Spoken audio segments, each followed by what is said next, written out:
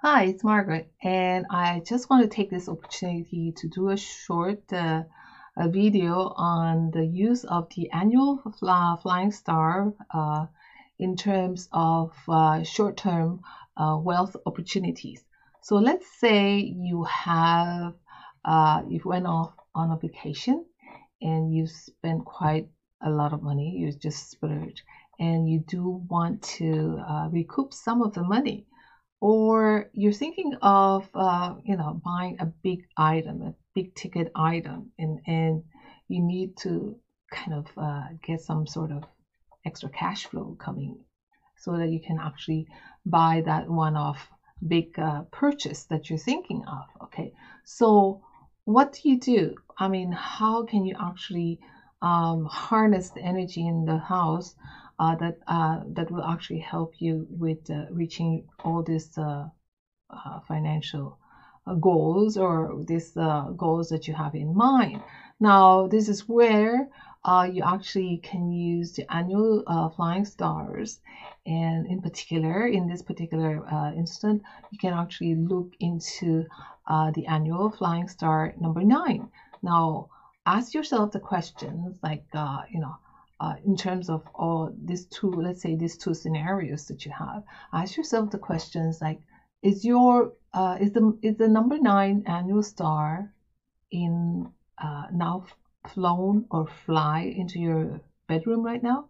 Is it is it in your main door sector right now, or is it in the working sector or your office in the home right now? Okay, so if any of this situation, if the number 9 has actually flown into any of these three areas in your home, then chances are you don't really have to do anything. Okay, so because you already have the number 9 energies, which is like the number 9 energies of future, which is more like the investment. So you're already tapping into that number 9's positive energy by just having the number 9 annual star flying into this into any of these three different areas of your home. Now, if you don't have that, then you can actually check whether the number 9 is actually in your other sectors, or where you can actually tap into. Let's say the number 9 is not exactly in your bedroom, but it is in another room of your home, then try to use that particular sector or that particular room. Okay, so this is just a short video on how you can actually tap on the positive energies of the flying stars, especially the annual flying stars, for short-term goals. Okay, now look, for other goals like long-term, then of course you have to use another flying star, and that's of course is the natal chart.